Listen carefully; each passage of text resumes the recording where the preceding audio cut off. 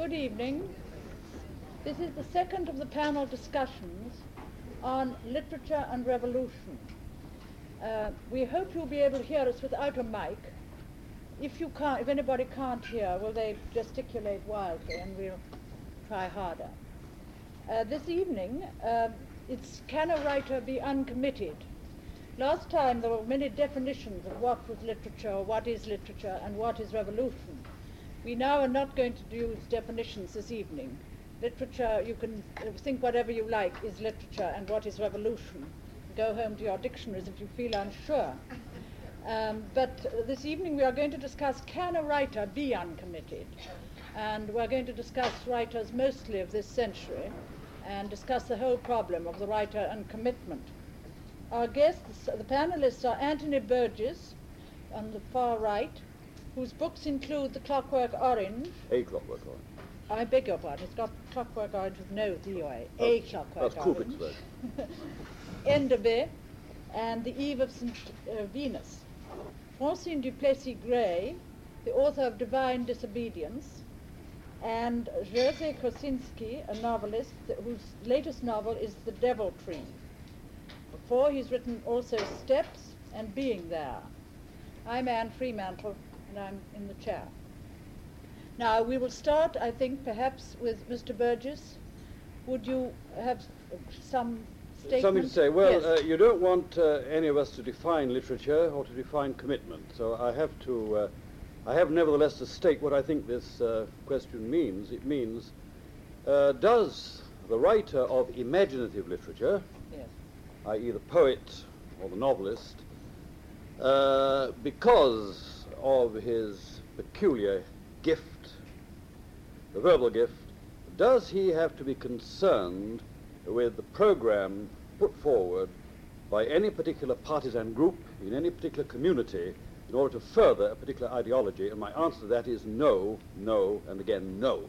He only has one commitment, and that is to his art, and in a wider sense, to the spirit of humanity, which again has to be defined, which that art attempts to represent, or even in a sense to further the image of, or something like that. To begin with, anyway. Well, that's a very clear statement indeed. Mrs. Gray, what about you? I'm thinking right now of the 60s in America, which have been a kind of laboratory for commitment. And I think we should define, I wish we could define commitment a little bit, because there's a difference between saying yes to a particular party, political party or electoral system or platform, and saying no to a particular historical situation. So that I think that with the kind of Vietnam crisis we've had in the past decade, I would like to enlarge Mr. Burgess's definition to a kind of, can we say that the writer can remain only committed to his art at a time of crisis such as we've seen? Or could he remain uncommitted to anything with his art in Europe in the 30s during the Spanish Civil War, which was to the generation past what Vietnam was to the generation in the 60s? So that I think that I would like to hear from the panelists how they define commitment, whether at a time of crisis such as we have been through, or the 30s was, because does it only consist commitment of being for humanity, or does it also include a duty to say no to a moment of injustice in history? I think that's very important. There's no objection to defining commitment. Our objections were only that last time there was a lot of time was spent defining literature and revolution. There's no objection at all to defining commitment. Mr. Kosinski, what do you think? Well, I'm on the extreme left in terms of the table. And I think that no matter what a novelist's private life is, and I speak only as a novelist, as long as he writes, he is committed by the very nature of his craft. He's writing not for himself. If he is, that's a different thing. If he writes for a public, any public, if the intent is to reach beyond his own life, somewhere up there, then he is committed. This is the very nature, again, of what he as a novelist is doing. Now, I would like to modify it and say that in two instances, I would not see this commitment carried through. One, if his commitment as a novelist is defined for him by a state, police state if you prefer, or if he writes for a specific audience, and in such a case, his commitment would be defined, let's say, in a free market, a so-called free market society, by the publisher. In such a way, his commitment would be channeled and narrow. If he writes to reach anonymous public, then he is committed. Otherwise, he would be doing something else. He wouldn't write. How would you answer that? Just one minor point. Keep in mind that when he writes, he does not know for whom. He does not know whether he's going to be read. He will never know that. The books bought are not necessarily the books read. And so the commitment continues. What's more, unlike politician and unlike a businessman, he has no way of gauging the impact. And so he has to remain committed to keep on writing. Otherwise, he'll be doing something else. I accept that general notion of commitment if it means that the writer has the responsibility of communicating to a public larger than himself. He himself, of course, is private. And if this kind of communication means the clarification of an image of man himself, which his public, or his potential public, may be said to hold in a somewhat inarticulate way in their minds. This is, I suppose, primarily the function of the poet in, I suppose, Walt Whitman's sense of the answerer, the man who answers the questions we all ask and answers them eloquently and with as much clarity as he can possibly find. But could I just look at this in a rather more narrow way, i.e. in terms of commitment to a particular ideology, which is, I think, what the term normally means. We're full these days of words which have lost those elements which would make up an intelligible phrase. Thus, relevance is a very good example. You know, relevant. I always say relevant to what? You know, Burgess, why do you write relevant? I always say relevant to what? And so this term commitment does necessarily ask to be followed by the question, to what? But let me take a couple of examples from English literature. There was a great poet, John Milton, who knew two kinds of commitment. Indeed, three. The first kind of commitment, which he was not willing perhaps to recognize, was a commitment to man as a fleshly being, a sensorium, creature with emotions. The second commitment was to man seen in theological terms. His job, as he thought in Paradise Lost, was to justify the ways of God to man, using a printer's term. And the third kind of commitment was temporary. This was a commitment to the police state which Oliver Cromwell had set up. No, it wasn't completely a police state. It was a kind of dictatorship, but it had liberal elements. And Milton spent much of his time not writing poetry. Indeed, a whole swathe of his life in which he lost his eyesight was spent in writing justifications of Cromwell's policies, justifications of Cromwell's usurpation of the rule of England to Europe, mostly in Latin, answering pamphlets like Icon Basilicae, which sought to, even at that stage, a year or so after the execution of Charles I, try to canonize him with pamphlets like Iconoclastes. Now, this was work he could do well because he was a man of great eloquence, but it was a kind of minor and rather mean commitment because he was not looking to the wider public of man himself, man present and future, but to man in a very circumscribed sector of human society, namely Cromwellian man. Now, it's up to the writer to decide what he does. I regret deeply that Milton had to write Paradise Lost as a blind man. I would rather he would have written that with his sight, and not, in effect, as it seems now, in terms of literature, wasted his time on polemical work which others could have done quite as well. I feel the same about Jonathan Swift. Swift wrote works which transcend the limitations of early 18th century politics, great works which we remember, but a great deal of his time was spent on pamphleteering for this cause or that, writing works about the debasement of the coinage in Ireland, writing works, admittedly, which made particular local appeals, as the Modest Proposal, for example, but which, through his greatness, through his tremendous imagination, transcended those limitations. I think that one can modify the original set by saying the writer can be committed. He can write for a party, he can profess a political faith, he can further an ideology, so long as he doesn't confuse this with his major function, which is that of creating art, which doesn't appeal to a sector of society, but to society or man as a whole. What would you say to that? Can the writer not, can he, I mean, can there, or was there ever a writer who was uncommitted in the sense that Mr. Burgess has been defining? I think that, I can think of Hermann Hesse, who made a point almost of personal revolution and who felt that the state of the world would come out perfectly if man underwent a personal transformation. Sorry, who? Hermann Hesse. Oh, yes. Yes. But I think that we're involved here in, I think we should define two types of relationships between literature and revolution. There are two very clear categories to me. There are, and often overlapping, so not necessarily clear.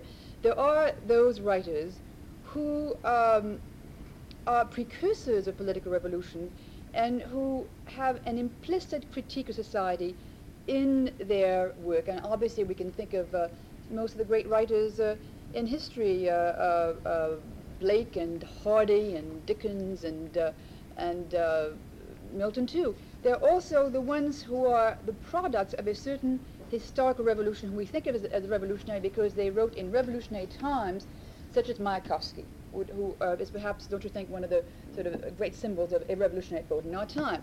What strikes me is that Mayakovsky's commitment to the revolution, to either a political revolution or a sort of spiritual, individual regeneration and revolution, was not at all as deep as that of men like Tolstoy or Turgenev.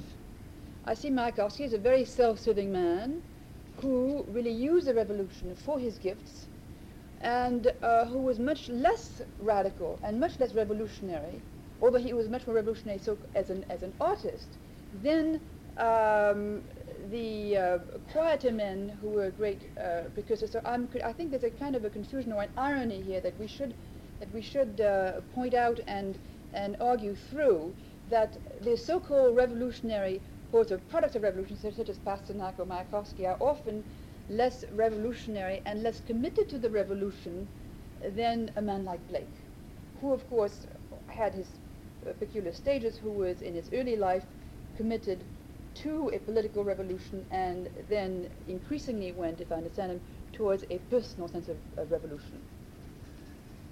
What would you say, Mr. Kosinski? I was just pondering. I remember that when I began seeing myself as a novelist, I once applied for a loan in a bank. The bank could remain nameless, and I had to answer a question what my profession was. And I said, a writer. And the lady in the bank said to me, a writer. Well, Mr. Kosinski, but what do you really do? And then, yes, exactly. I somehow got out of this. I told her I was a tourist, and it worked. She asked me how long I have been in New York, and I said 14 years. I'd stay longer than in any other place. But then a few weeks ago I was in Paris, and friends of mine asked me whether I have seen the two distinctly different shrines to authors. One was the Museum of Balzac, and one of Victor Hugo. And I went first to the Balzac. Somehow was closer to my life, and I went to see a house in a rather fancy, well, a better part of Paris, very small, tiny house, and there were a lot of younger people there, wearing hats and sort of very informally dressed, and there were all sorts of souvenirs pointing out how irresponsible he was, Balzac, in terms of his own life, spending half of his royalties on a walking stick, always in debt, and yet rewriting and rewriting and rewriting, 27, 28, 30 drafts of the same novel, paying a lot of money, the money he needed for walking sticks, for the very drafts of rewriting of the book. And again, the atmosphere was extremely informal. It could almost be a sort of almost a cafe atmosphere. And then half an hour later, I went to the Victor Hugo house, This was the proletarian part of Paris, but the house, the museum, had 8 floors, including 3 in the basement where the belongings were kept. And everyone there spoke in whispers, and no hats were worn. And I was reprimanded twice when my voice was too loud. And at one point, I said to someone who reprimanded me that I shouldn't talk, I said, why? And he said, Victor Hugo lived here. The difference is that one of them, somehow, in terms of his bodily existence, was the careless man. And it is assumed that his life somehow, perhaps, would cast, or did cast, a shadow on his commitment. Victor Hugo always committed to every revolution around. And a political man, a member of the parliament at one time or another. And I wondered, is there any difference? Forget the walking stick and forget the revolution. The commitment was the same on both sides. Balzac is no less part of my life than Victor Hugo. Who cares what his private life was all about? Who cares about the lovers and walking sticks and royalty statement? What was there in both instances was the commitment to the condition of man who had to be somehow waken up, dragged out of his nameless, faceless situation. And I think this is, for me, the only commitment worth reflecting upon. Revolutions come and go. Writers somehow remain. If the commitment is only during the time of the revolution, what do we do when there isn't one to be committed to? Do we change the profession? A stockbroker? And I think I can only think again in terms of this reaching to an anonymous, faceless man. Think about, if you question that sort of a commitment, then why the first thing a police state does is to silence the writer, regardless of what he writes about, really. As long as he doesn't allow the state to define his commitment, he is silenced or imprisoned. Any police state doesn't. Why? Because for some reason that commitment aims at, I'm looking for a phrase, a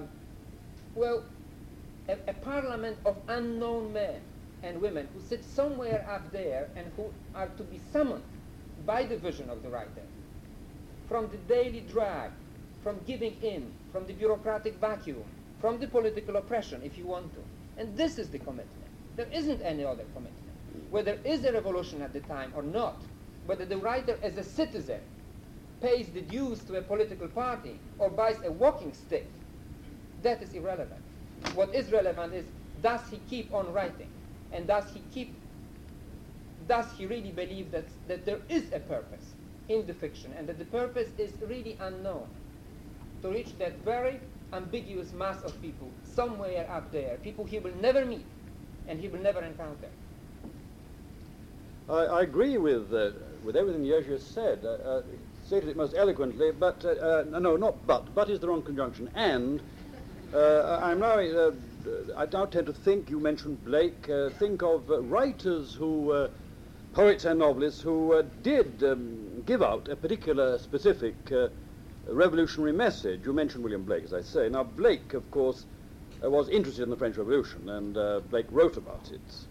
The curious thing is we forget these prophetic books, and that particular prophetic book about the French Revolution, as something ephemeral, and remember the Songs of Innocence, The Marriage of Heaven and Hell, and various short lyrics, far better than those prophetic books, which had an immediate, when they began, almost political commitment. I'm thinking of Samuel Taylor Coleridge, who lived about the same time and was much interested in the new theories of Godwin, and especially Godwin's pantisocratic proposal that everybody should go away and build an ideal society somewhere. And there's one poem of Coleridge's which commemorates this. It's a poem called To a Young Ass, or Young Donkey, in which the term, I don't think the term pantisocracy actually occurs, but the sentiments of pantisocracy occur. There's a poem by Robert Burns called The Tree of Man, which is absolutely pro-revolutionary. Talks about the tree, here's ye the tree of France, around it all the patriots dance, and so on.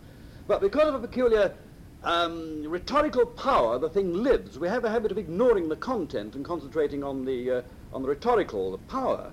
I'm thinking of Gerard Manley Hopkins, a Jesuit priest, most uncommitted to anything one would have thought except God, who wrote a poem called Tom's Garland upon the unemployed, which was vitriolically anti-socialist poem, but just emerges as a magnificent rhetorical flight. What I'm really trying to say is that with some poets, the greatness is such that they can't help transcending the immediate issue. This happens again and again throughout literature. It happened with Swift, as I've already indicated.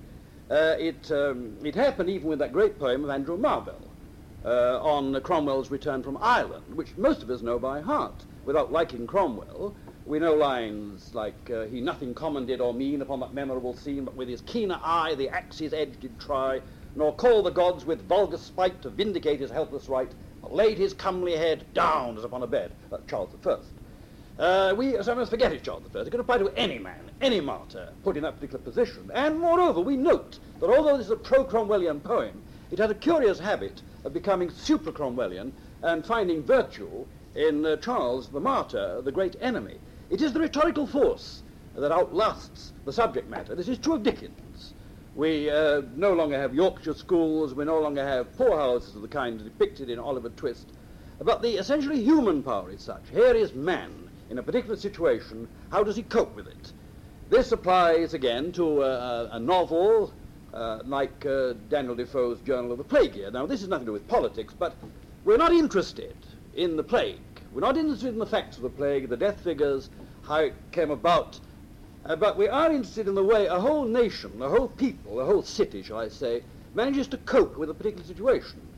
This is the important thing. It's the human element, the human residue, which proves to be far bigger than the initial intended statement, which makes for literature and which seems sometimes to justify the choice of a quite ephemeral subject. Any subject, in fact, will do, even a revolution, so long as it produces these rhetorical flights, which by accident almost seem to dig down to the very roots of what humanity is about. Mrs. Gray.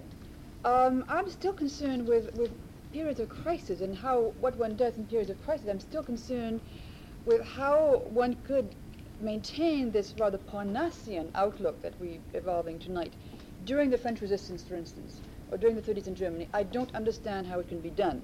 And so I think we have to make a kind of exception from, I mean, I'd like to hear whether Mr. Burgess and Mr. Kosinski would like to make an exception to this sort of Parnassian normalcy that they have set for times of crisis. Now, this leads me inevitably to the Camus-Sartre dispute. And what strikes me there is that it was in a way so unnecessary, because they're both great writers, I think, who were both equally concerned with the human quandary, but were just taking different approaches or different, at times, different mediums, and also particularly who had different conceptions of the relationship between the self and history. And I remember in that rebuttal that Sartre wrote to Camus' complaint about Jansen's critique of the rebel in the temps moderne, Sartre quoted a letter of Sartre's. Sartre quoted a letter of Camus which had particularly shocked him. The following sentence: "We entered history, and for 5 years we did not hear the birds sing," referring to Camus' rather resentful engagement, or as if he really saw a tension between himself and history, and a tension between contemplation, the artist's contemplation, and political duty.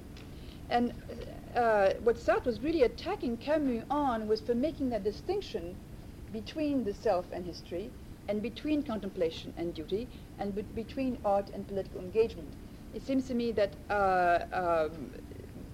that the dispute was rather pathetic, because it revolved on preconceived definitions which they didn't really explore, and they explored rather petty, outward signs of their dispute. I just want to say that I feel that this tension between contemplation and duty is something which the artist, if he has a capacity for commitment, will always feel at times of historical crises. I think it's significant that in the 60s, writers were extraordinarily good, at least from my point of view, from my liberal point of view, on the Vietnam War issue, that many poets went to jail, that many writers did that kind of witness, and it didn't seem, it seemed fitting that they did, so that I would like to bring crisis into, or exception into this discussion in this way.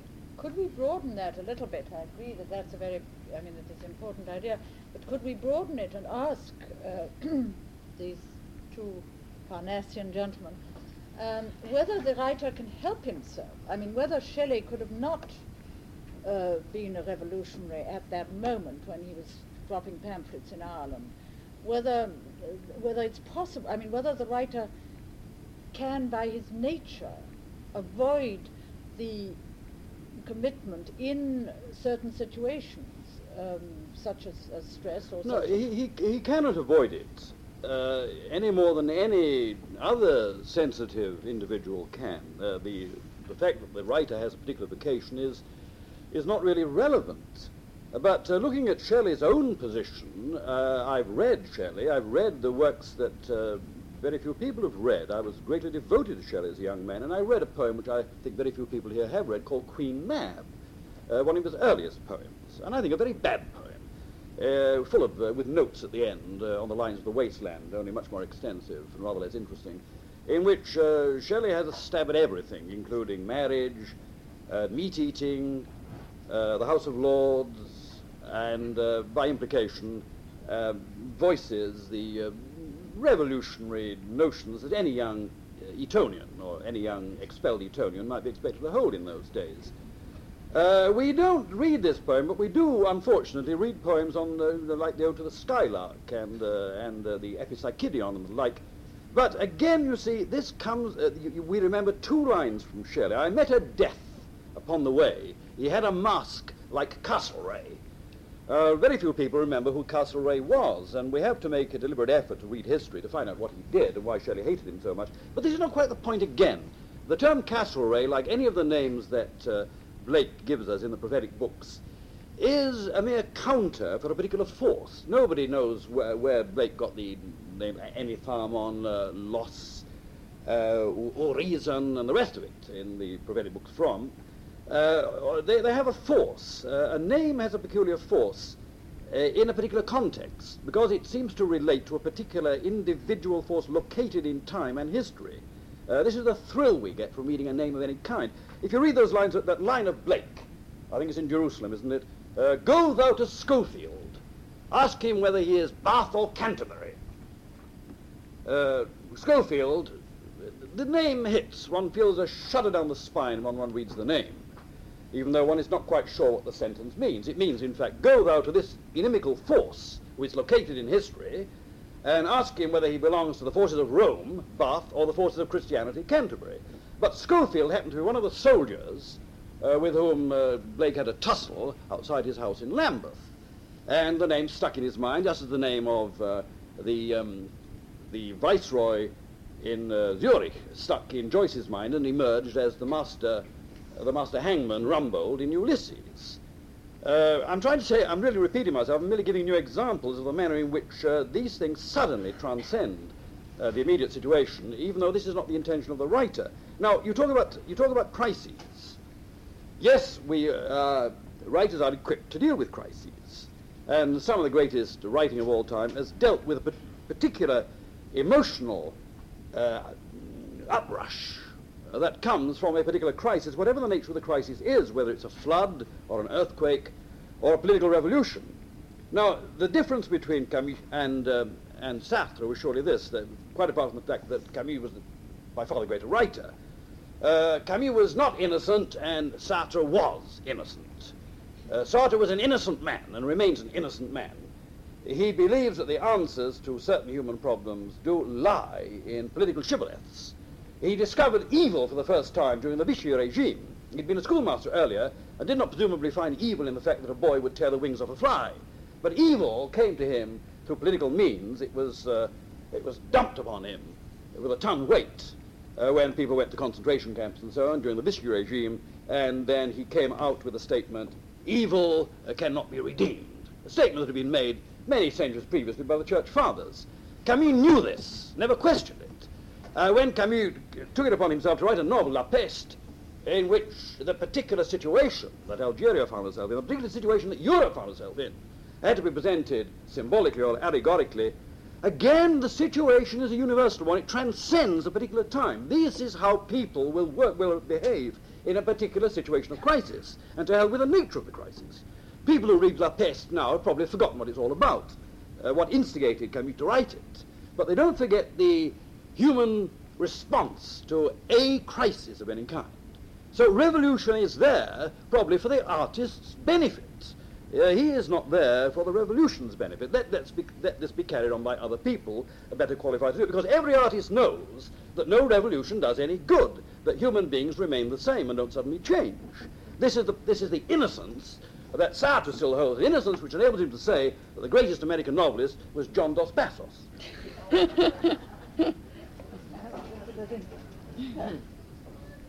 can't help reacting to Mr. Burgess's foreign accent. And since I have heard Mr. Burgess before, and I knew he was going to talk about Cromwell and others. Let me tell you about Anthony Burgess. Quote, he's a committed writer, you know, but he doesn't like to state it. And here's the quote. I have become so used to my unconscious mind dictating not only the themes of my novels, but also the names and symbols that I regard myself as a mere hen, not oviparous. But the novels are probably all about the same thing. Man as a sinner, but not sufficiently a sinner to deserve the calamities that I heaped upon him. I suppose I try to make comic novels about man's tragic lot. This is Anthony Burgess, and forget Cromwell. When did I say that? Oh, you did. Probably You true. see, Probably true. The difference between the two of us, the difference between the two of us is not only your foreign accent, but it's that I, with my police state background behind me, I checked with whom I'm going to sit at the same table. And so, wait. So, as you can see, this is an innocent man. He doesn't even know when and where did he say that. You know that, Comrade Burgess? Or you still can recall it? I don't remember, no. I think it's probably true, but I don't remember. That was obviously from the unconscious. But this is the revolutionary predicament. Man is a sinner, and to get him out from the situation in which he's either giving in and feels absolutely helpless, or can be rearmed. This is the crisis which is constant. It knows no Cromwell and no Blake, and indeed it can do without Sartre and few other strangers. It's everywhere. And this is exactly the predicament to which I think all of us are addressing ourselves, since we see ourselves as sinners as well, and we also feel that the calamities which somehow we have to face are not the ones we deserve. This is the true commitment.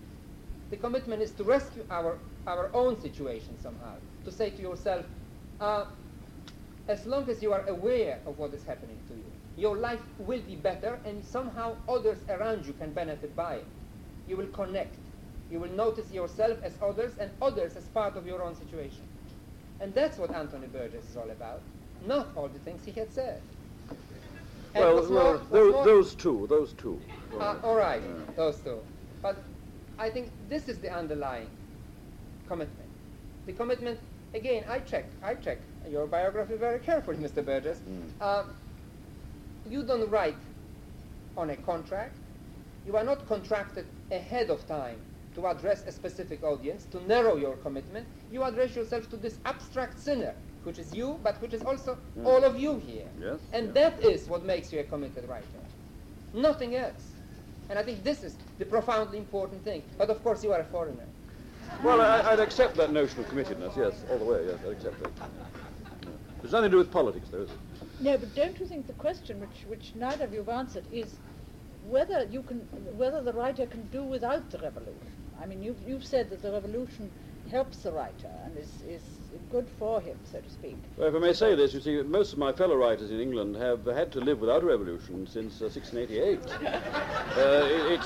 It's their misfortune, and that is why we have always felt very humble in the presence of Jerzy, and of course in the presence of of writers like Arthur Koestler, who brought with him the whiff of the concentration camp, whereas we could merely imagine it. This is not altogether our fault.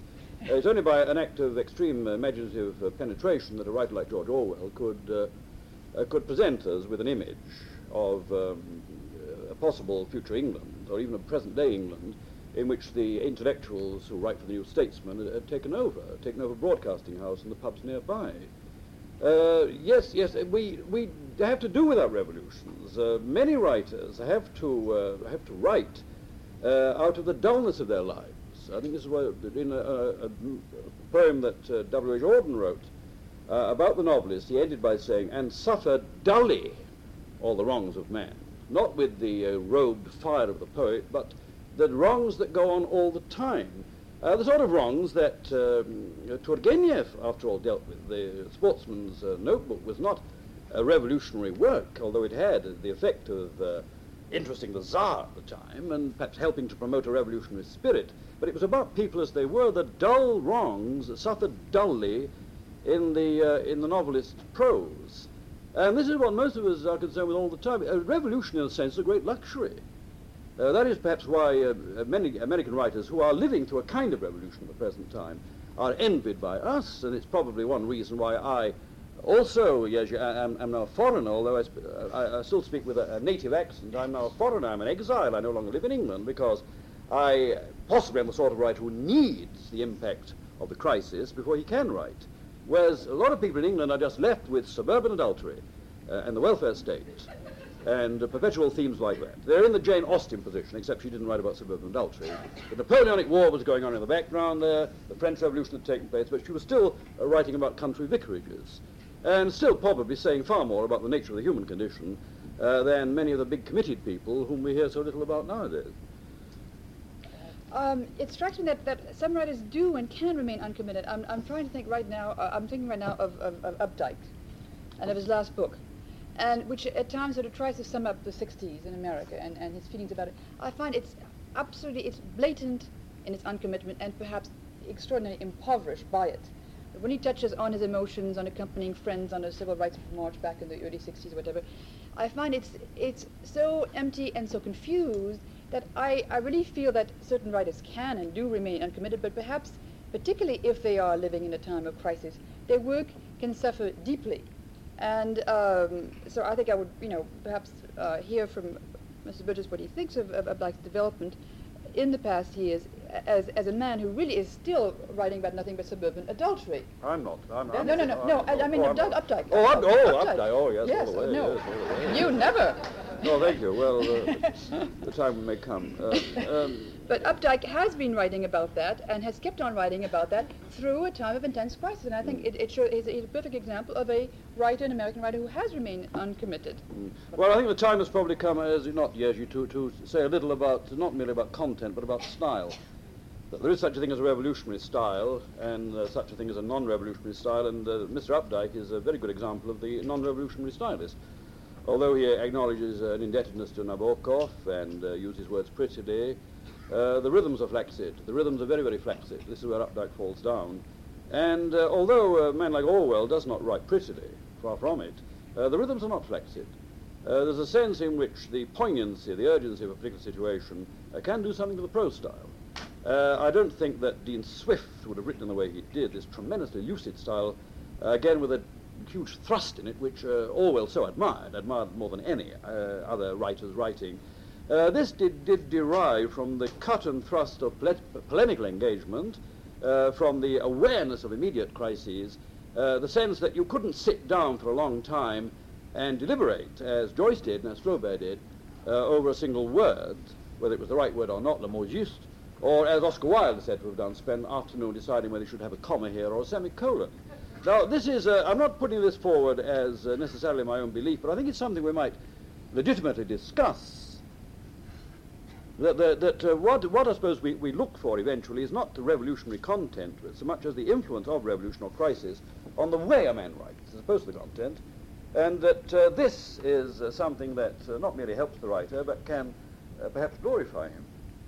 I think it's an interesting question to go into, is perhaps can a writer have a revolutionary style without being particularly touched by the politico-historical situation around him. Can you think of examples?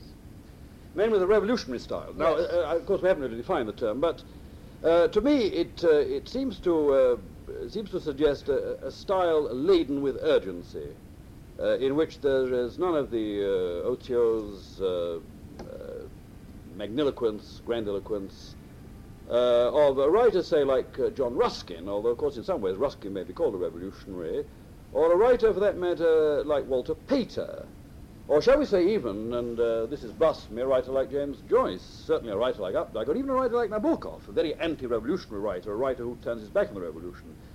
It's just that in certain writers, Shaw is one, I think Wells, the earlier Wells was another, Swift is certainly another, there is a sense that things have to be done quickly, that things have to be set down rapidly as is consistent with writing lucidly and well, and that there's a kind of quality in this writing that cannot be found at any other period in history. It's found in Tom Paine, I think. Tom Paine was a marvelous stylist. I don't think any Americans read him anymore, but he was a marvelous stylist. There's a sense of this urgency, this elegant urgency, even in that great prose work, that great work of fiction, the Declaration of Independence. It's a quality we find when the writer is alert, is not slippered, surrounded by his books, and has all the time in the world to write his novel. It is not found, I think, in Flaubert at all, despite the revolutionary impact of a novel like Madame Bovary. But it is found, I think, in the fiction of Jerzy here, at least I've noted it there, rightly or wrongly, and it is found in the writing of Norman Mailer, who again can be a rather padded writer at times, but the thrust is there, the urgency, whatever he's writing about, and it is certainly not found in the writing of John Updike. It is there in the writing of Philip Roth, the impact of crisis, but it is not there in Updike at all. And this, I think, is the largest possible accusation one can lay against Updike as a writer, the fact that there's no urgency there, there's no thrust. Thrust may, as I say, come from crisis or the sense of crisis.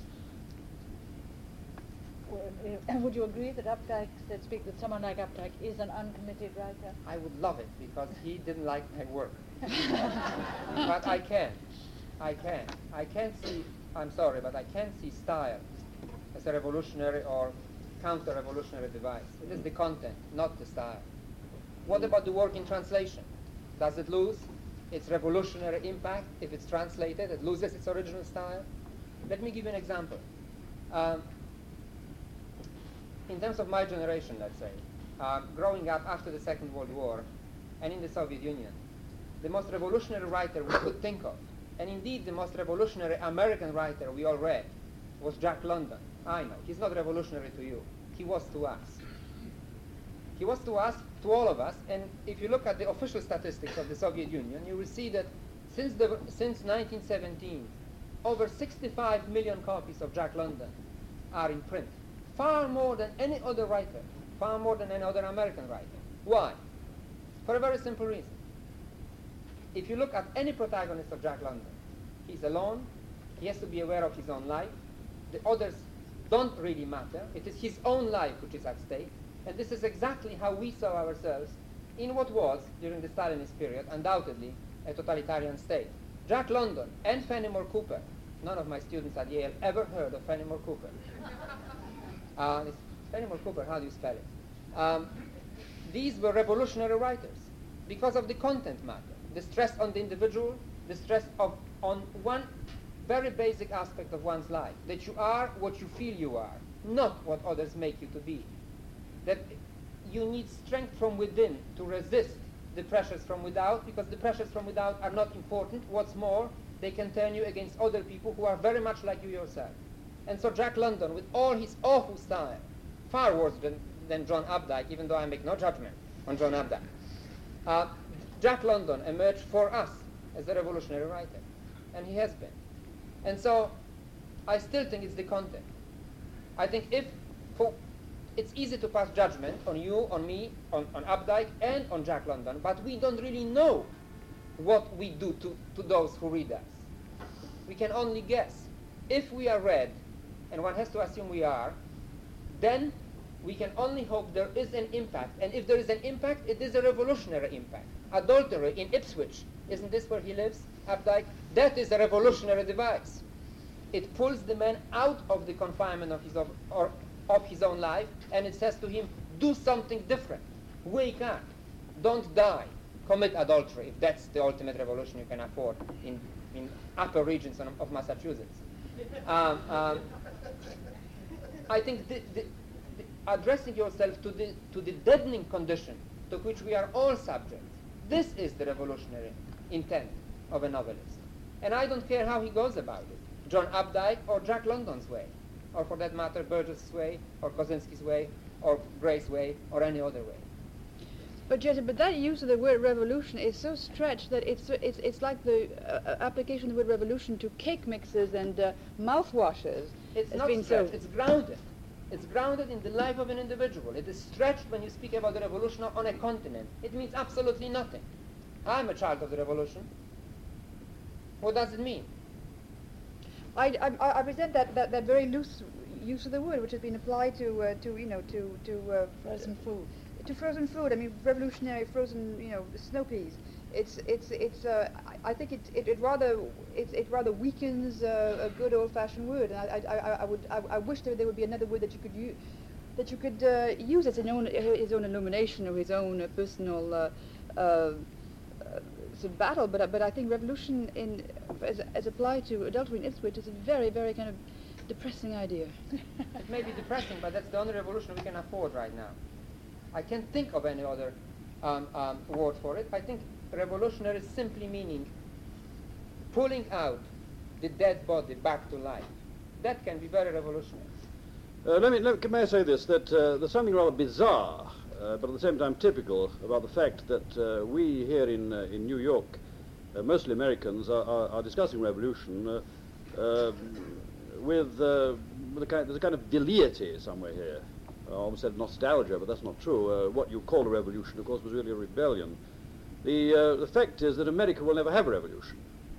America is far too well fed, even at its lowest levels. America is far too stable, despite the evidence of instability. I have the feeling there's a kind of, and this is probably true of Mrs. Gray too, if I may say this, you're playing around with the idea of revolution as something happening out there, which is rather a pleasant idea. That when one is actually involved in some momentous change, and it may not just be a political revolution, it may be a war, one's feelings often become quite different. The desire to be a revolutionary, the desire to write a revolutionary book, is not this a common property of settled societies? But see what happened when a kind of revolution broke out in England in 1914. It was a revolution. It was a change. Everything changed overnight. The whole solid stratified class system suddenly changed. England suddenly found that she was weaker than she had originally thought. And the poets spoke and the pamphleteers wrote. And then came along in, I think it was 1917, the love song of J. Alfred Prufrock by T.S. Eliot, which had nothing to do with the war at all, which was solely concerned with a very timid Bostonian, rather like Eliot himself. And this was the revolution on one level. It was not the political revolution, it was not the great crisis of nations, but this was a kind of revolution. It was a new way of looking at things. It meant the sudden jolt which a social revolution had brought about, was bringing about all over Europe, had jolted people out of a way of thinking which was expressed in a particular form of words. And this kind of writing is as much a product, shall I say, of a revolution, although there's no reference to it in it, as would be the kind of pamphlet which urged my father and mother to kill German babies, or to regard the Kaiser as genuinely the devil incarnate. But if I may throw this, are we not really getting at two things? We're getting at two kinds of writing. We're getting at we're getting at that kind of static writing, which is merely concerned with evoking an emotion or an emotional complex in the reader, and then, as it were, allowing this complex to tranquilize itself through the rhythm of the writing, this kind of static writing, and the other didactic kind of writing, which our sole aim is to move people into a particular kind of action. kind of writing which is not really far distant from pornography, although they're at opposite ends of the spectrum, because pornography, too, recommends that you use the book in one hand and do something else with the other. With the other hand? One-handled literature, of course. Well, didactic literature is also one-handed. You're supposed to hold it in one hand here and read it, and then start knocking on doors with the other. British. This is a French summation, not a British one. Mrs. Gray. I'd like to just touch once more. I'd like to bury Sartre. You might enjoy that. I wouldn't mind. I'd like to bury Sartre with, because I think this is relevant too, with his memory of his criticism of Baudelaire. We tried to prove that Baudelaire's poetry was no good at all because Baudelaire never took a real parti pris in the political dispute of his time. And I think that with innocence, I never thought of it for Sartre, but I think it's very good, because that it's really a very innocent way to approach Baudelaire. And I think we get back to the root of our discussion here by noting that perhaps Baudelaire's very profound compassion for the wretched and for the wretched of the earth and for the downtrodden is really much more revolutionary than any possible expression of sentiment for any political party or group of his time. Do you agree? Yes, I agree, but... and this yes. would bury Sartre as a critic of that kind of... yes, yes, I agree with you, but I think there's a danger here of our supposing that a writer can be a great revolutionary writer if he, as it were, impels his readers by some didactic or quasi-didactic means to do something about changing their lives or the lives of others about them. I don't think it's the job of the poet or the novelist to do this. I would say it's the job of both to show what human life is probably like when stripped of all the journalistic verbiage and the politician's verbiage. Life is like this. Now, what the hell are you going to do about it? This, I think, is a legitimate job for the novelist, but to force the reader's hand into taking a particular line, and this is usually a political line, I think is totally illegitimate and makes the artist cease to be an artist and become a mere practitioner of didactic writing. This is what I'm scared of. This is all the time what I'm scared of. I've been asked this, not at this meeting particularly, but nobody's asked anything yet, but at other meetings I've been asked the same question. Why don't you do something? Why don't you use your typewriter and do something for the cause? So what cause? Well, the drug cause. I mean, make marijuana cheaper or make it free, or about abortion or about free contraception in universities and so on. Use your gift for this. And one always has to say no, and one is immediately dubbed a reactionary. One is not being a reactionary at all. One recognizes that these issues are ephemeral issues. They will come right in time, and it is not the job of a particular kind of writer to take them in hand. It is the job of the polemical writer. And the artist can be a polemical writer in his spare time if he wishes to be, but it's rather a waste of his time. If somebody commissioned me now to, as I was commissioned, well, that's another story, but somebody commissioned me to write a lampoon in heroic couplets on your president, I would willingly do this. I was asked a few years ago to write a poem for the New York Times. I was living in Malta and was sent a cable by the New York Times asking for a poem on the moon landing, on the first manned moon landing. And as an afterthought, it was said, you better write 2 poems in case the landing doesn't come off. Well, this again is a legitimate thing you can do.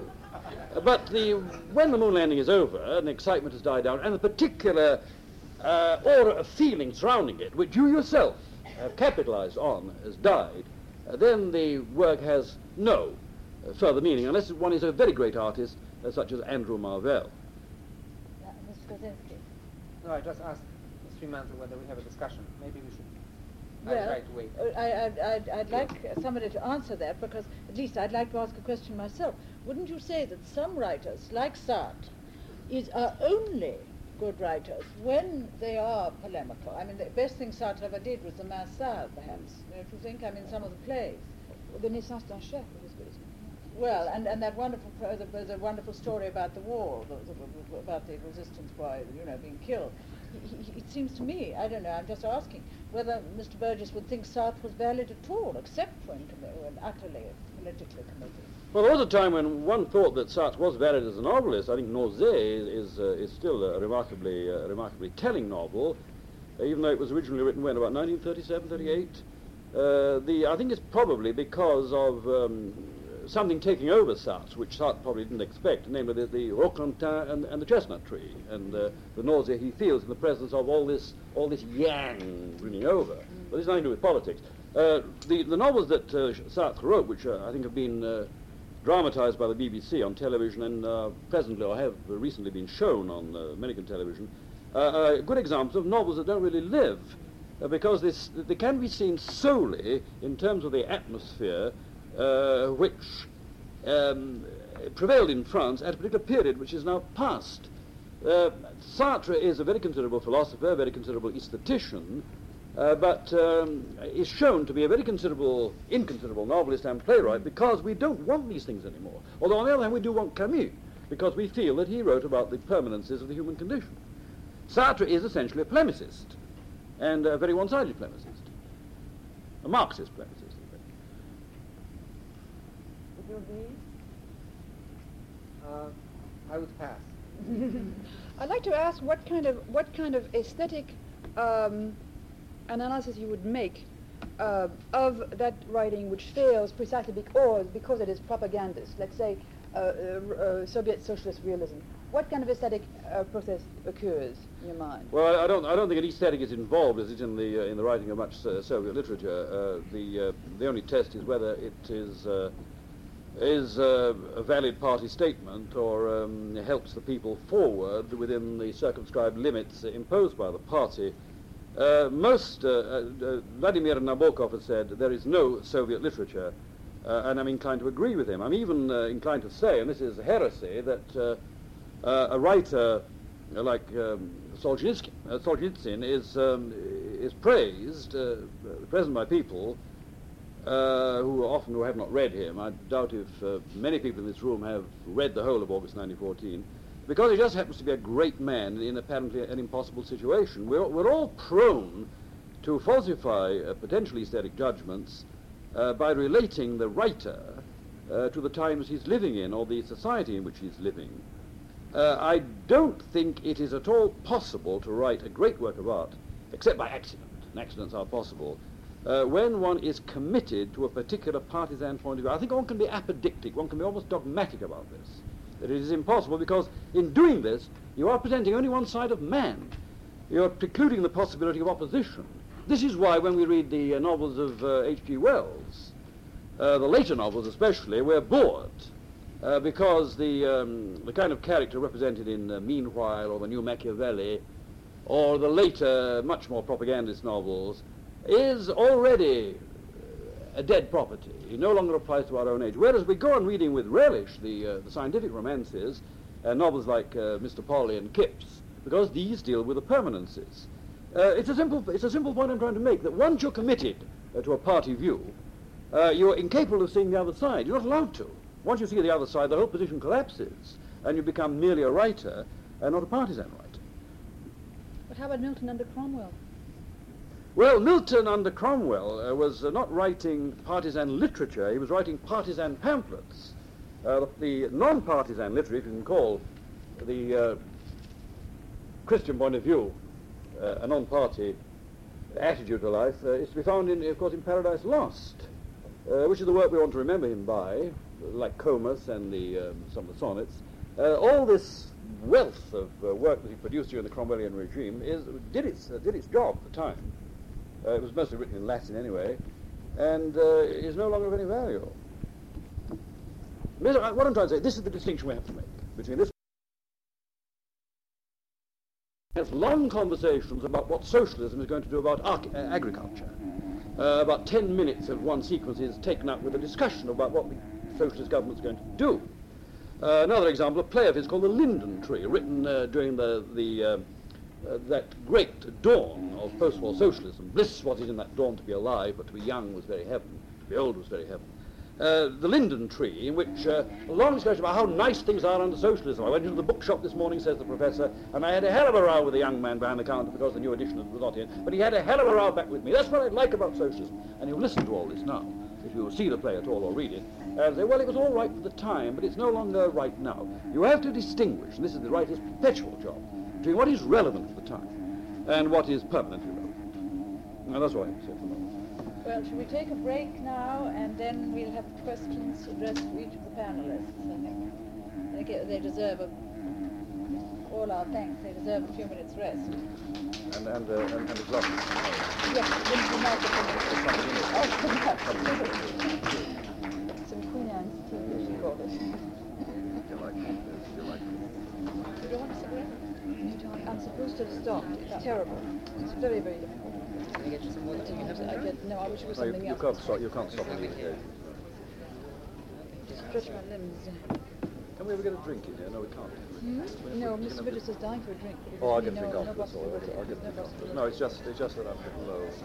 Would be nice, a beer. Yes. Oh, that's right. I'll bring my flask. Next time. Gin flask. It's amazing. Makes a difference. Wow. Yeah. It's for the kids, isn't it? Unfortunately, we really are all very much in agreement. I'm afraid so. One cannot I'm be afraid so. not in agreement on this. No, I'm delighted. Unless you're the stand on this. I thought that Jerzy See yourself as an independent man in the breeze. Oh, no. Or the contrary. No, I it think... was a few years ago. Can you give me another light? I'm sorry. Trust me. The contrary, I think Jerzy is the kind who goes all the time saying to Americans anything when you have some freedom. At which point I have to answer, if that would be like saying, goody, we don't have bubonic plague getting around the cholera, you know. I think we are, because always. Oh, I absolutely agree with you. I think he, at the contrary, he comes in that. No, see, my hope, I mean, I love America, I've got to say this, no, but my hope about America is the fact that, you know, the president's reactions are proceeding rapidly and almost unseen, and yet there'll never be a revolution. Right. If there is a revolution, like the one in, can't happen here. But I think there might be a terrible repression. I think with the way things going, I really think we might not have election in 1976. Oh, I think it's very possible that we may not have. Well, I fear the social. I fear Billy Graham type of fundamentalism, which is very powerful, very dangerous. Because they're with McGovern as well as with Nixon. And I fear also the manipulators, the technological manipulators. Absolutely. The B.F. Skinners and the rest. And I think that the whole kind of withdrawal of aid from the cities, they're going to turn the cities into scenes of popular armies. Well, they'll do that. And that's why we won't have an election. It'll be popular armies. I agree with you.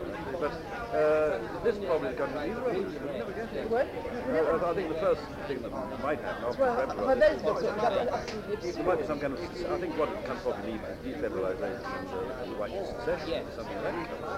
I've been reading Edmund Wilson's Patriotic War, and you know, how it seems like a noble cause. How mean it was. All they were trying to do was to hold the thing together, hold the whole union together, for defence purposes, for trade purposes. No, really, they had these big words. No real truth. Oh, we're the same. We're all bad.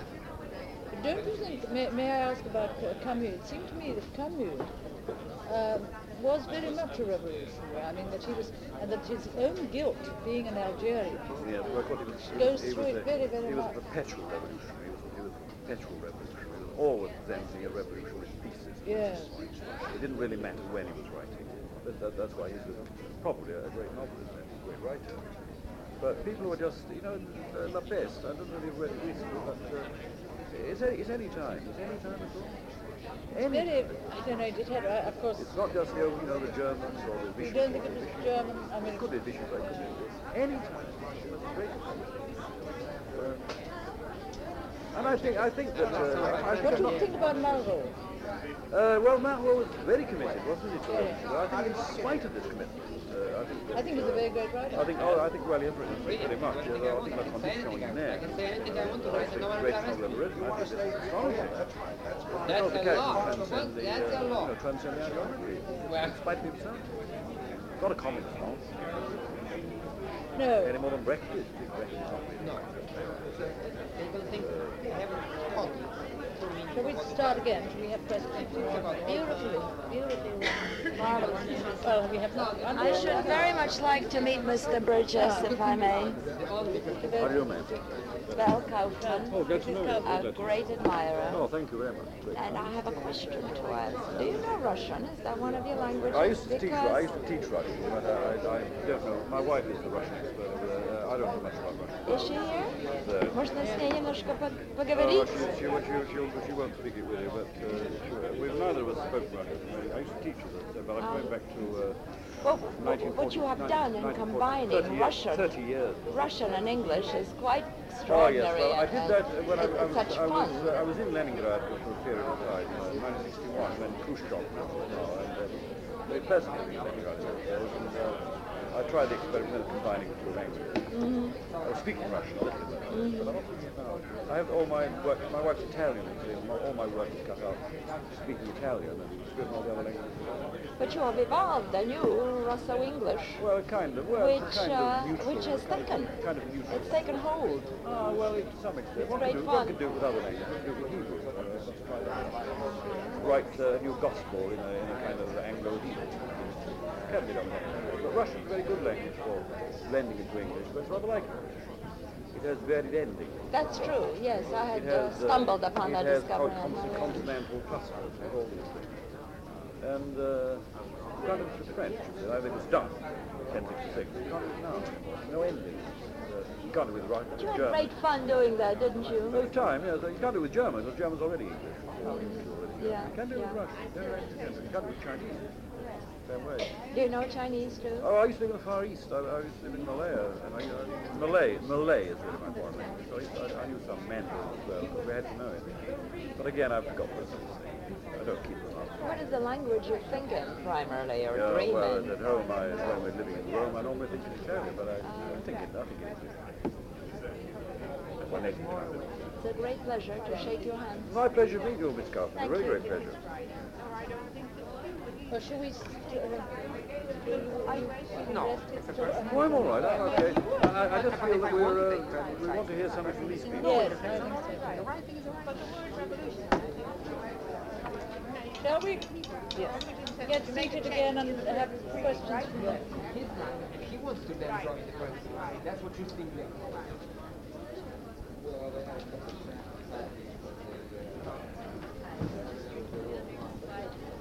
Anthony Westbrook. Can we now have questions?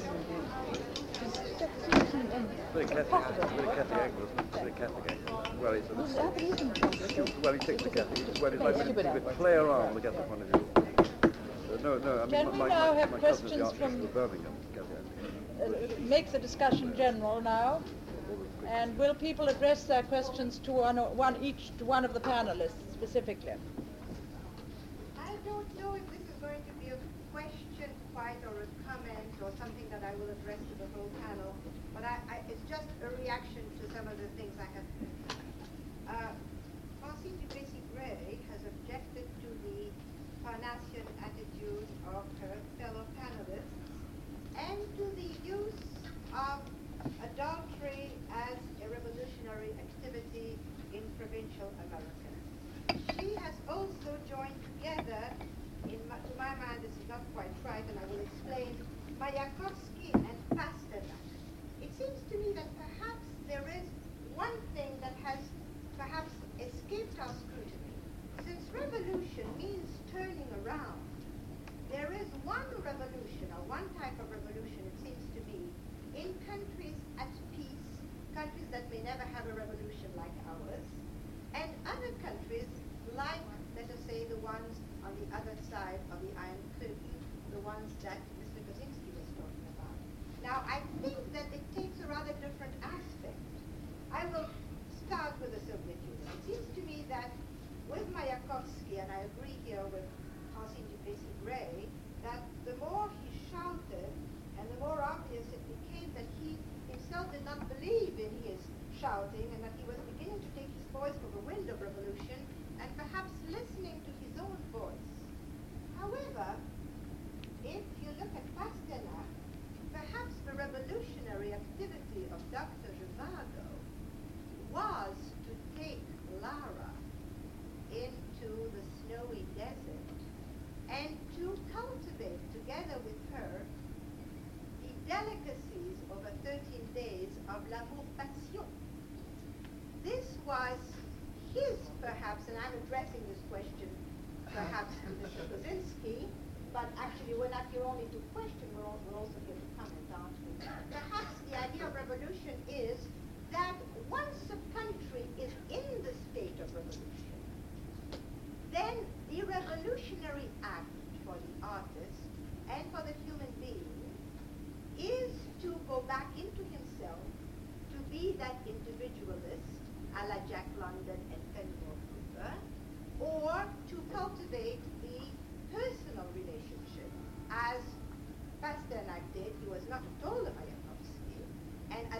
Zhivago does with Lara.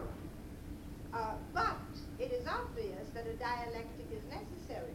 In our own country that is at peace, I think that perhaps the rather frantic and revolutionary voices of the young and of our black writers, and sometimes their rhetoric offends us, and sometimes it is not in the best style and the best taste, but I think that it will do much to awaken our dormant sensibilities, and that we need that kind of sound here so that we can achieve a kind of synthesis later on. So that perhaps there are two revolutions, that's all I want to say. There is the revolution of a country at peace. There is a revolutionary attitude of Brodsky, who, like Mr. Kosinski when he went to the bank, was put into a concentration camp because he said he was a poet. Now, Mr. Kosinski was not put into a concentration camp when he went to the bank, but he was asked, "Who are you?" And he said, "A writer." And Brodsky was asked by a Russian court, "Who are you?" And he said, "A poet," and he was sent to a concentration camp. So that it is obvious that the gentlemen who are revolutionary now in Russia are not the two who visited the Pen Club the other day, and who are secretaries of a writers' union, but Mr. Brodsky, who was supposed to be a guest of the Pen Club, for example. Yes, Mr. Kosinski, excuse me. Could, excuse me. Mr. Kosinski wants to answer that. Let's have a free mix. Free mix. Will Mr. Kosinski... Mr. Kosinski wants to answer that lady. Yes. All right. As a free mix, I'm going to answer that. I think the example of Pasternak, it's a good example in many ways. For one thing, to make the revolution, any kind of revolution, you need people who know what they want to make. Do they want to participate or not? In other words, the state of awareness of a potential revolutionary is something which comes before the revolution. Otherwise, you have a sheep of people who don't know what they are doing. Pasternak's predicament is a good one, and I'm glad that you brought it up. I happen to have in my folder, I came prepared not only on Burgess, on Pasternak as well, a statement from the letter to Pasternak, which expelled him from the Writers' Union, and which actually put him altogether into the area of silence. And it's a very short quote. And let me read it to you in English translation. What were the basic objections of the 5 Soviet writers who took the side of the state, the commitment as defined by the state, against Pasternak? And here's the quote. Quote, "Zhivago is not merely a doctor, he's a poet. And to convince the reader that his poetry has true significance for mankind, which is how he understands it himself, you," meaning Pasternak, "you end your novel with a collection of your hero's poetry. In doing so, you sacrifice the better part of your own poetic talent to this character you have created." Watch carefully.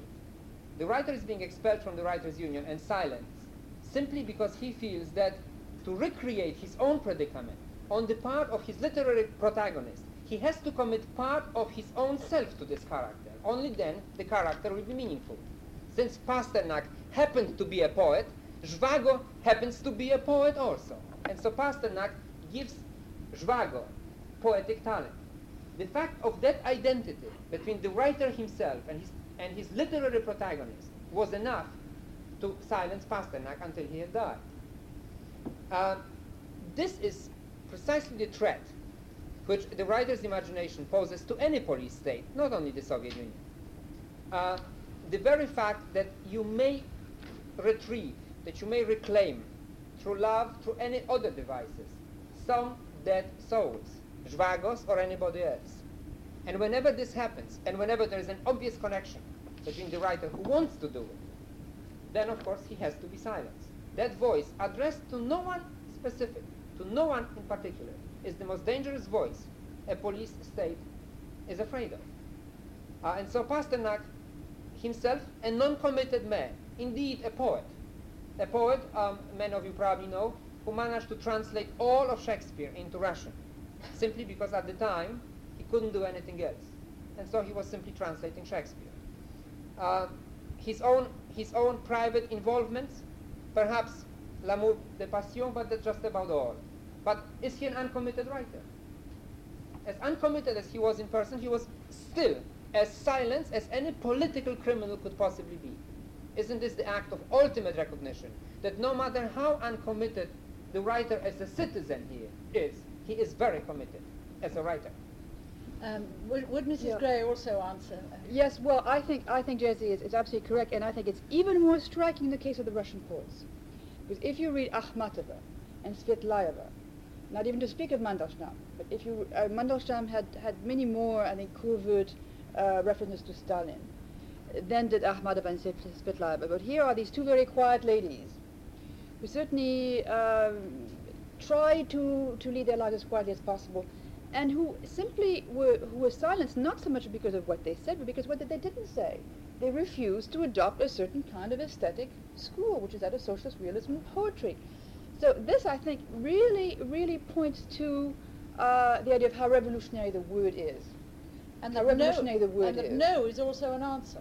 And that no is an answer, and that I think that's why the poetry is often even more striking an example of how revolutionary the word is, because it's even, the dissent is even less explicit and more covert, as in the case of Akhmatova and Svetlaeva, than in prose. Yes? I would like to ask the panelists, is the omission of the American writers except Updike, is that relevant? Or in other words, discussing the French writers, the English writers, the Russian writers, is that relevant to what the primary discussion is today? I mentioned Jack London. Oh, okay. Yeah, I mean, but I'm thinking about a more specific insight into what's going on in this country than I am into what Sartre and Camus and Mr. Burgess mentioned Mailer. I beg your pardon? Mr. Burgess mentioned Mailer. No, now one now sees that there is an unfortunate bias in the direction of non-American participants. I don't know whether one ought to apologize for that. I don't know what an American is. I mean, I might be an American tomorrow with a bit of luck. I don't know. No, but if you want something said about this general position of the American writer in terms of revolution, there's a hell of a lot to be said. I don't know who's the best person to say it, but the things that I want to say are not altogether favorable to the way American letters are proceeding at the present time. I think that, for instance, black revolutionary writing, though vigorous, throws away a great deal of the linguistic heritage which should be lavished on the particular themes or theme with which the black writer is concerned. I think that the recent elevation of ghetto dialects into a new tongue called blackspeak is not merely dangerous but conceivably sinful. It is a language which is supposed to be a language of revolution, a language of change, which is nothing more than a sub-dialect which is incapable of presenting the whole man. I think a lot of these things are being approved in America at the present time because people are frightened of disapproving. I think, on the other hand, that a writer like Mailer, who does use the whole range of the English tongue, is the kind of writer who should be cherished, wayward though he is, but one doesn't look to him, apparently, for the tones of revolution. One looks to people like Eldridge Cleaver. One looks for it in a play by Jimmy Baldwin called, I've forgotten the title, Blues for Mr. Charlie. These things which are not actually exactly pared down to a kind of linguistic minimal, but are merely impoverished, linguistically impoverished, emotionally impoverished, and for this reason are supposed to have a very special value because they're like nothing that has been seen previously in the Anglo-American tradition. This kind of revolutionary writing, and there's a lot of it going on in America at the time, is, I think, to be abhorred. Mrs. Gray Now, I've made a statement now about American literature. Mrs. Gray is an American. And Yes. would she speak for American writing? Not please? American born. No. But still American. I think Philip Roth is a very good example to discuss on tonight's discussion. I thought The Breath was rather revolutionary book. I thought it was a marvelous book. I think a lot of people attacked it because of its brevity and nothing else. But I think it's a very interesting example too, as a personality and as a writer to present tonight, because he's a man who makes a very specific point of not only never giving interviews, doing TV shows, going to the media, but also never signing political statements, never making an anti-war speech, although he's profoundly anti-war, never giving his name to any one political party or political cause. So in the terms that, in such a way that he's often attacked by university students or by people in the so-called peace movement for being an uncommitted, quote-unquote, writer. I think he's deeply committed, and I think that's where a lot of people's notions of commitment are perhaps false. I think he has a very, very committed view of American society, or rather his negative views of American society, his criticism of American society, as it comes out in Goodbye Columbus and in Portnoy and in The Breast, reveals a profound commitment to certain American values and also to certain human values, which is much deeper than the kind of activism that all of us have been indulging in, going to jail, speaking at numerous Roy McGovern rallies and so on and so forth. So that I feel that it's very hard to criticize a writer in the way that the movement, so-called, has criticized writers in terms of non-committedness, because I think Roth is as committed as anybody else. What do you feel about that? Yes? My name is Michael Manning, and it seems to me that every writer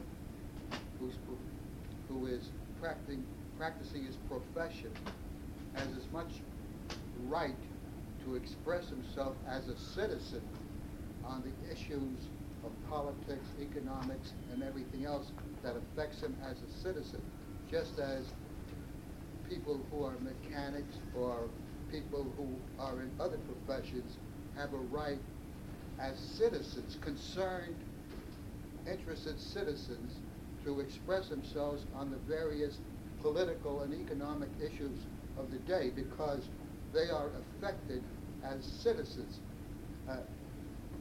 So in my judgment, a writer has as much right to be involved in the issues of the high cost of living, of abortion, of the war, the appropriation, the battle of the budget, and everything else, because all these affect him as a citizen, even not as a writer. I'd just like to ask this question to the panel. What do they think of Thomas Paine, who wrote those inspiring tracts during the Revolutionary War?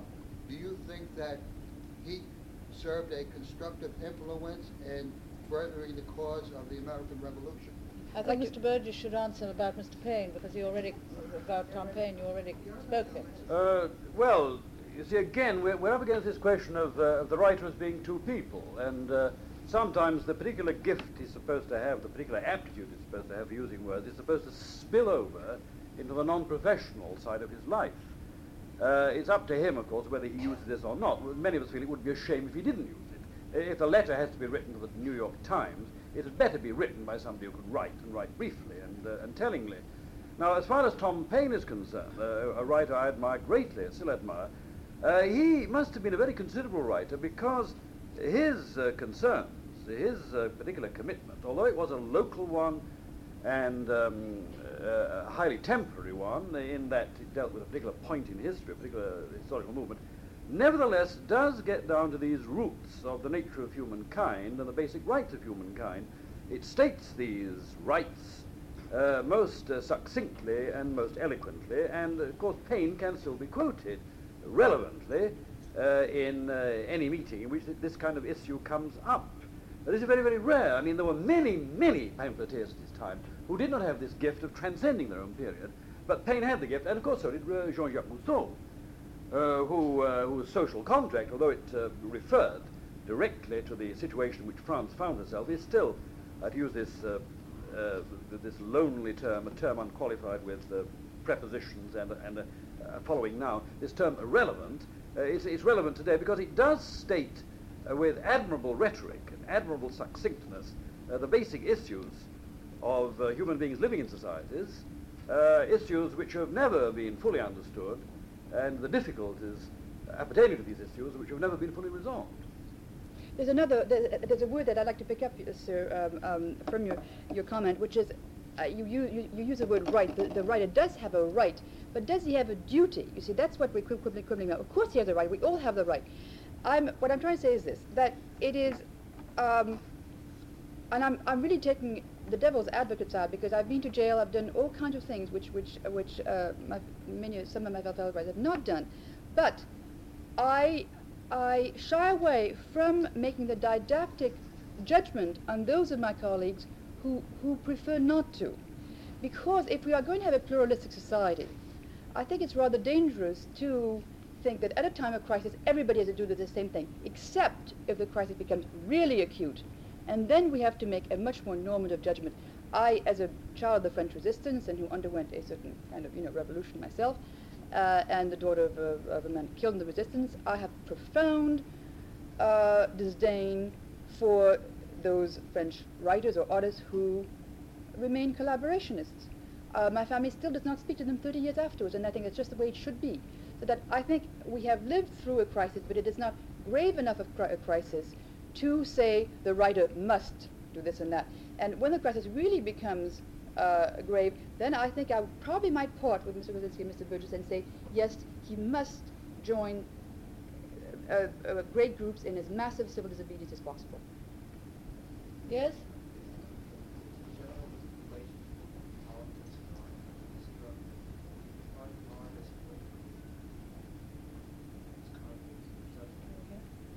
Could you speak a little louder?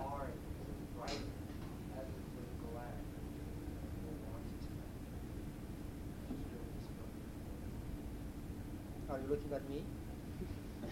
Can't tell. I meant an act of writing in a far larger sense than merely political. I thought that an act of commitment, that of writing for an audience whom you don't know, whom you don't meet, and who somehow will never come in direct contact with you, is philosophical, is social, is moral, is aesthetical, and it's also political. It's all of these things in one. You must also remember that a writer's commitment, ideally speaking, is not to any specific period. I have all the rights to believe that perhaps one of my books will be read when I am gone, and when you are gone as well. And somehow one aims not at any specific generation, and I speak again only about myself in this case. One aims at the condition, which one thinks is a pressing one, a certain aspect of the life of an individual. And I think the very act is all the ingredients at the same time. A writer can stress the situation which he portrays can be more political or less political, more moral or less moral. He may want to enrage the reader, even to the point where the reader rejects the book as unbearable, and by the very act of rejecting the work of fiction, makes himself better. To reject a book as unbearable, you have to find out what is bearable, and you may have never done it before. I'm delighted with some of the letters of rejection, and some of the very rejecting reviews. I feel that they really hit somewhere. Someone had to redefine himself or herself. Clearly it's a political act. It's political, but it's also all the other things as well. There's one more thing I would like to say. I would not speak to someone who was collaborating with the Nazis either. I would read his books though. I would make this distinction. Once the writer's life, whether he goes and talks about it or not, again, irrelevant. A writer's life is something very temporary, something which will pass, and it's really subject to the same judgment we make on anyone else. In terms of his work, however, it's a different dimension. It goes beyond the aspects of his life, beyond his walking sticks, beyond his political views, political parties, people he collaborated with, and so forth and so forth. I think we found that in Pound. You wouldn't cut his neck off if he collaborated with the Nazis? You said you'd read his books. You wouldn't speak to him. You wouldn't read his books. But I said, wouldn't you cut his throat? Wouldn't you cut his neck off? No comment. Oh, well, There's a gentleman I would right at the not. back. Excuse me, you had your hand up before. Would you stand up? The remarks you made about black English, aren't these exactly the same remarks in other contexts that were made by the English writers about Mark Twain when they used him or subverted his literary tradition? No, this is a totally different circumstance.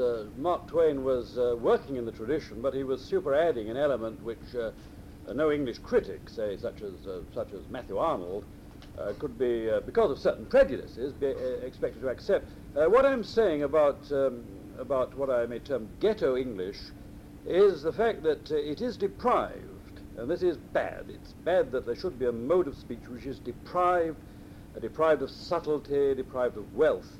And instead of doing something about making this a fitting instrument for the expression of the revolutionary views of a long downtrodden minority, we have a kind of Uncle Tomism, a kind of whites Uncle Tomism, an Uncle Tomism among the pundits who says how charming this is something new, and how well these black writers use it, which is extremely condescending. I much prefer a man like James Baldwin, whose commitment is not in doubt, but who brings to his commitment all the wealth he's learnt from a Henry James. We don't make our point through self-impoverishment, and I feel the parallel with Mark Twain is not a just one at all. Mark Twain was one of the 4 or 5 writers living in the last 100 years who used the whole of language, and I don't think any Englishman's ever doubted that. The susceptibilities of odd, prissy-minded Americanophobes like Matthew Arnold must not now be taken into consideration.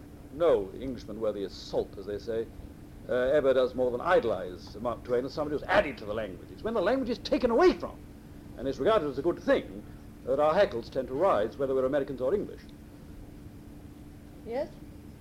I'm wondering why this discussion hasn't even mentioned Solzhenitsyn's First Circle.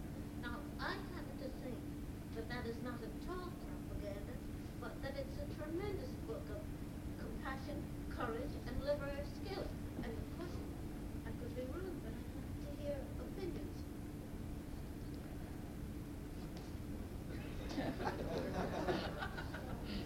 No, if there's a certain diffidence on part of some, it's because we haven't read it in the original, and Solzhenitsyn's translations are notoriously bad. I felt when I read the book that this could not be what Solzhenitsyn had written. Yes?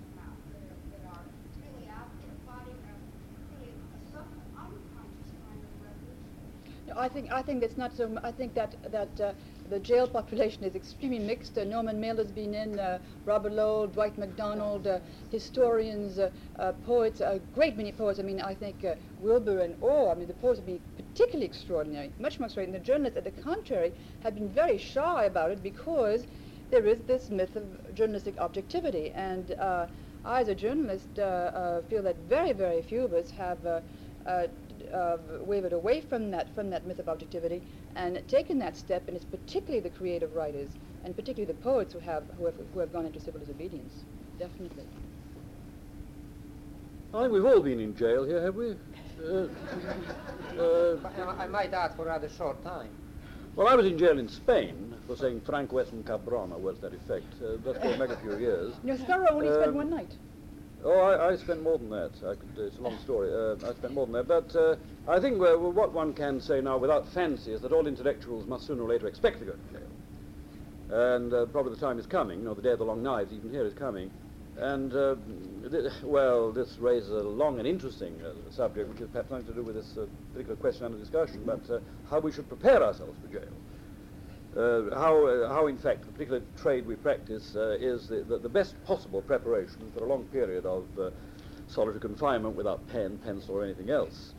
Now, the fact is that throughout history, it has not been the journalists who have gone to jail, it has been the writers who have gone to jail. There's a long, long history of this. And I need an instance. I need an instance of the fact that Cervantes was a galley slave, for instance, or that Bunyan was in prison, or that Jack Wilkes was in jail, and so it goes on forever.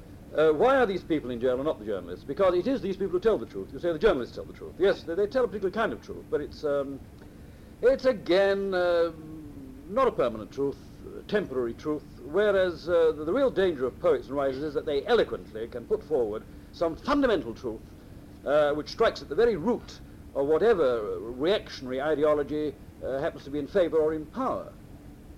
And I think every one of us who practices the craft of writing, even a Parnassian like myself, is ready to go to jail because he does not propose to have his voice stilled, not about any particular issue, whether Nixon is a good man or not, but whether these fundamental rights have to be maintained against all odds. And I think the time is coming for a lot of us when we have to make the big stand. A lot of us are temporizing until too much, not only in Europe but also in America, and it is the writer's job, because he is committed to saying what he sees, not to temporize in a particular political situation. Yes? Yes, I'd like to really think you could get by laws like that or Get by, well, I've said it. I don't think it was valid. Why Okay, not? well, can you tell me why it's invalid? I just thought, first of all, it's revolutionary. It's coming from the black man himself. You advocate somebody who's had you advocate a black person who's had or a black writer who's had his education from a majority of white writers. But look, we're all in this position. I mean, there are probably the majority of people sitting here, whether white or black, have had English imposed upon them as a second language, which eventually became a first. It's true of my own race. I'm not an Englishman primarily, I'm primarily an Irishman. My own Celtic inheritance has disappeared. I had to learn the language of the conqueror. Having been given this language, we have to use it if need be against the conqueror. In other words, in fighting the oppressor, we must not use lesser weapons than he uses. Why should it continue? Why should it continue? Why should the oppression continue? No, I'm not clear on the question. Why should the use of that particular Of the oppressor's language continue? Yeah. Well, only because the oppressor's language happens to be the language of the particular society we're living in. It is possible for a black American to learn one of the languages of Africa, preferably a West Coast language rather than an East Coast. Most people, for some reason, are learning an East Coast language, although there's no evidence that the black population of this country derives from the East Coast rather than the West Coast. This can be done, but it can only be valid in a particular society, which this is the common medium. If we happen to be using the white man's language, if you happen to be using it, You don't necessarily have to. but you have to use a language that not like myself. I'm not suggesting this at all, but I am suggesting that the language itself is a huge treasury to which have contributed many people who are not white, many people who are not English, people who've learnt the language. Joseph Conrad was a Pole. I didn't say more. Poles learn the language, often use it better than Englishmen. The language is a language which must be freed, cleansed of its racial connotations. It's just a language we happen to have. We must use it as fully as we can to further our own purpose, whether it be political, social, or what. I don't think there's anything wrong in saying that. I mean, this is very much on the side of the oppressed, not on the side of the oppressor. Yeah, well, sorry. This lady was next. I think very strongly that Burgess said it was beautiful and fine that we preserve the language. But in our time, there are certain problems that we face a little better if we allow people who have never spoken before in a way to reach each other. It has a place in the sense that they can strengthen themselves, feel their own courage, feel themselves as part of a larger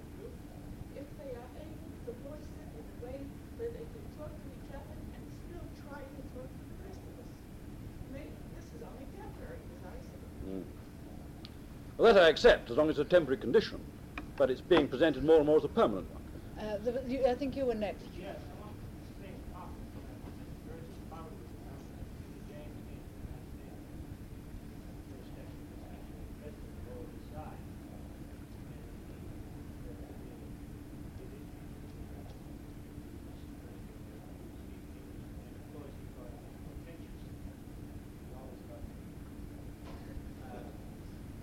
Unpredictable as to what would happen to English language or people that grow up in the second or third generation. Now you yourself mentioned something that rich use of English and Gaelic sound goes back. Well, it seems to me that while if you make your statement very clearly, you're correct, but if you neglect the resources that black people bring to get the so-called ghetto women that they can bring. And I think it's much more interesting, vigorous writing than get time. Well, this is what we want. This is precisely what I'm saying. That the glory of the language, as far as I'm concerned, is the fact that to it have flowed so many tributaries. When a man like Vladimir Nabokov, whose native language is Russian, starts to use English, he brings special tones to it, special qualities. He read Russian first. He read English first. I thought it was French he read first. Nevertheless, I mean, he thinks in Russian. I was thinking in Russian. I don't know when. But the point is that this is richness. Look, we have a vast literature in West Africa. Writers like Amos Utola, who have brought the rhythms and tones, and for that matter, even the vocabulary of a native African dialect to English with admirable results. The language has become enriched. This is what we're after. We're not. I say simple, but I say impoverishment of any kind has to be fought against, including impoverishment of language. Yes? I came late, but I've heard a great deal about novelists and a little about journalists. I wonder if one of you care to comment on contemporary poets. I have in mind like Robert Bly, who speaks to certainly a much smaller audience than the novelists who are committed, I think, to pure consciousness of revolution, using the language well to find social vision for their readers. I feel like you're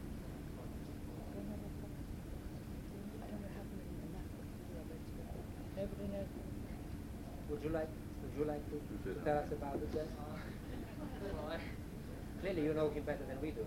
I picked that name because he's a poet who certainly writes, I don't know, he writes a very personal kind of poetry, something similar to what W.S. Merwin writes or James Wright.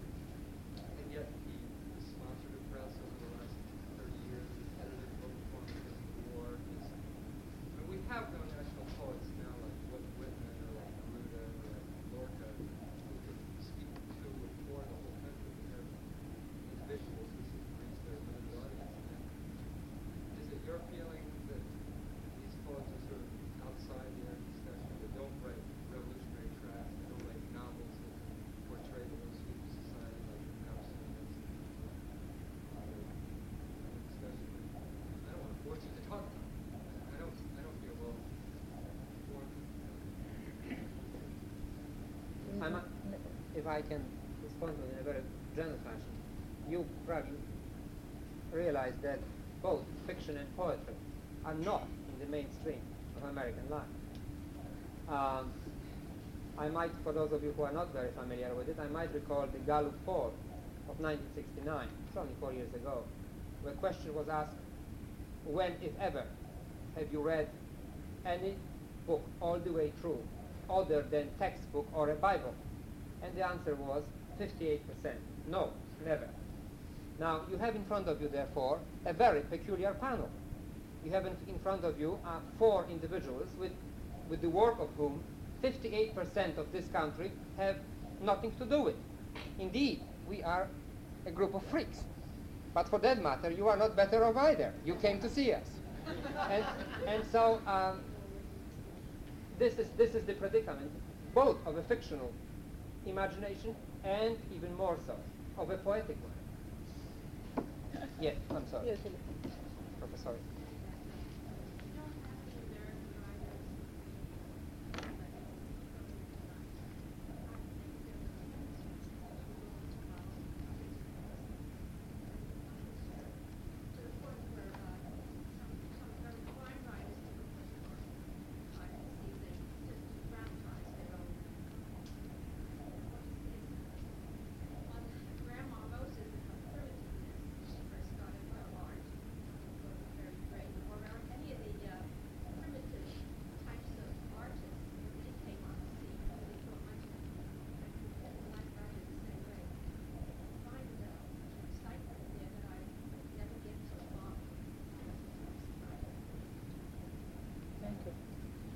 Yes? Where did I go to school? I went to school in England. Well, the New York public school system is very bad for people learn how to read or write. Now, if you're educated in New York City and you're a brilliant man, white or black, or you're a woman or whatever you are, and you woman. I mean, and you speak There's a choice. white ghetto English, you're supposed to just throw away your pen or your typewriter and say, well, I know I'm not educated in the finest schools, and therefore I shouldn't be writing a book, even though I'm a brilliant person. I have a lot to say.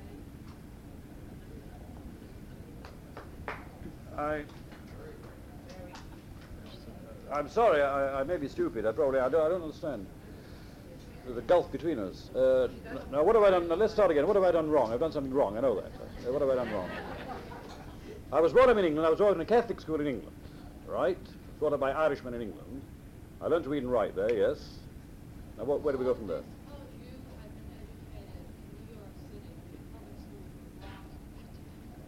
Well, the public schools are pretty bad in England too, you know. It just happened that I was not allowed to go to a public school because I had to go to a Catholic school, which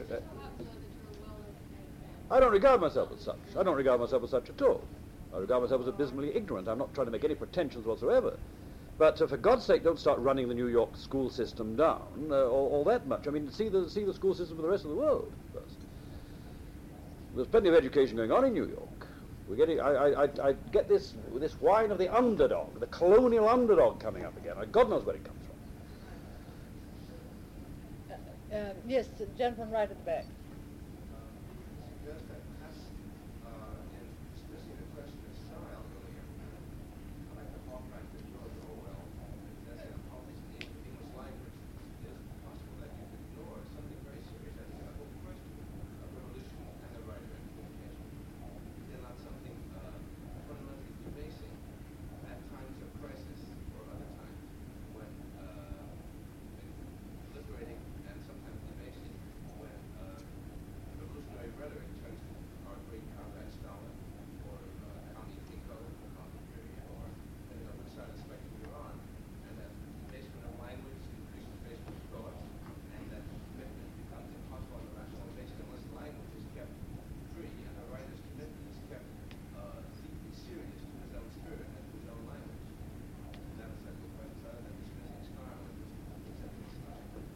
I don't think we dismissed style. It was suggested earlier that style itself may be a revolutionary thing. I think your reference to Orwell is highly relevant to the general discussion, extremely valuable.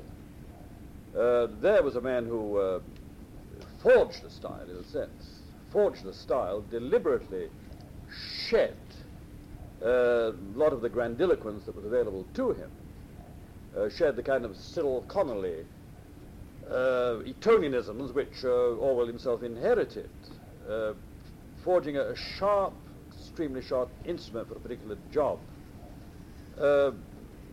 Revolutionary style, yes, revolutionary style. But is it not possible also to regard the style of Finnegan's Wake as a revolutionary style? The style of Joyce's Finnegan's Wake, which is very unlike Orwell's and to many people is unintelligible, isn't it? Is it not possible to regard this as a revolutionary style in that it provides an instrument, again, for opening up areas of the mind not normally dealt with by writers? This is not an answer, is it? Well, your statement was not a question. Revolutionary style is different than the style of revolution. The style of revolution. Yes, it's true. The revolutionary style is different, but revolutionary style can sometimes come about because of the presence of a social or political revolution, which sharpens the brain, which makes many long accepted shibboleths no longer accepted, and makes people search for new images and new words. Yes, I'll accept that. I think we've come more or less to an end. Are there any more? There's one more question, perhaps. Anybody has one? No, I think it's time to thank our panelists very much indeed, and I think it's been a very... How did you compare the last week? How did you compare the last week? How did you compare the last week?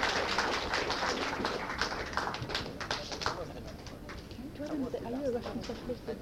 No, I used to used to teach Russian, but I'm not special. But you do know it because I used to read it. I don't read it now. That's why I won't say anything. I won't say anything about St. Vincent. I read Huston. Specific things to talk about. still speak and understand it. Not really. How are you off? I'm half Russian. Piace понимаю. No, it's...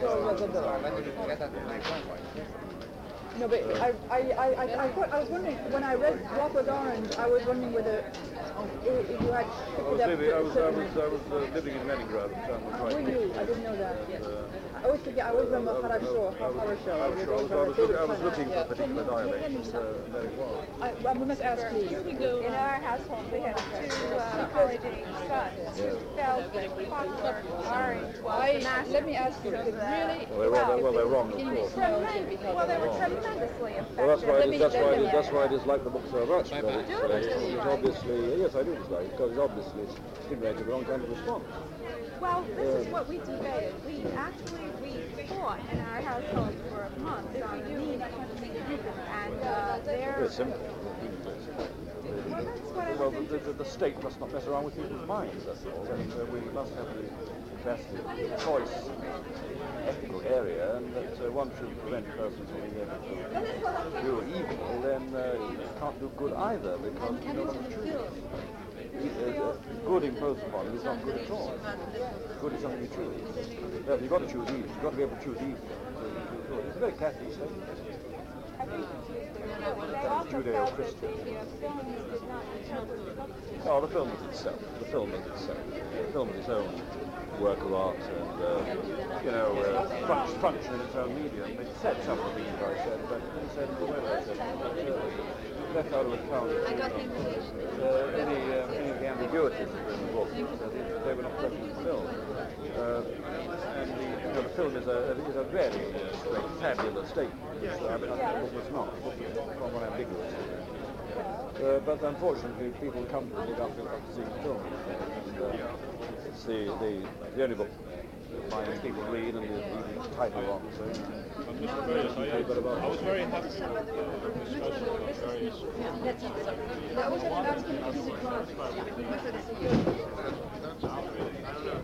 Screen cards.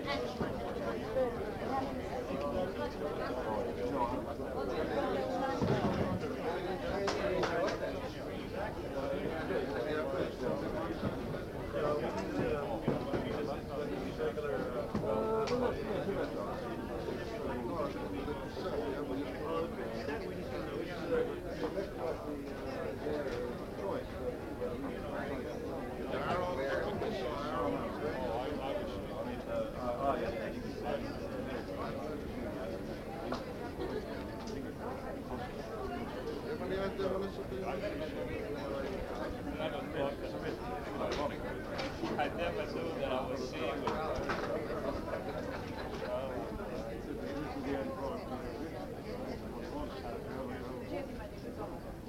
What are you doing?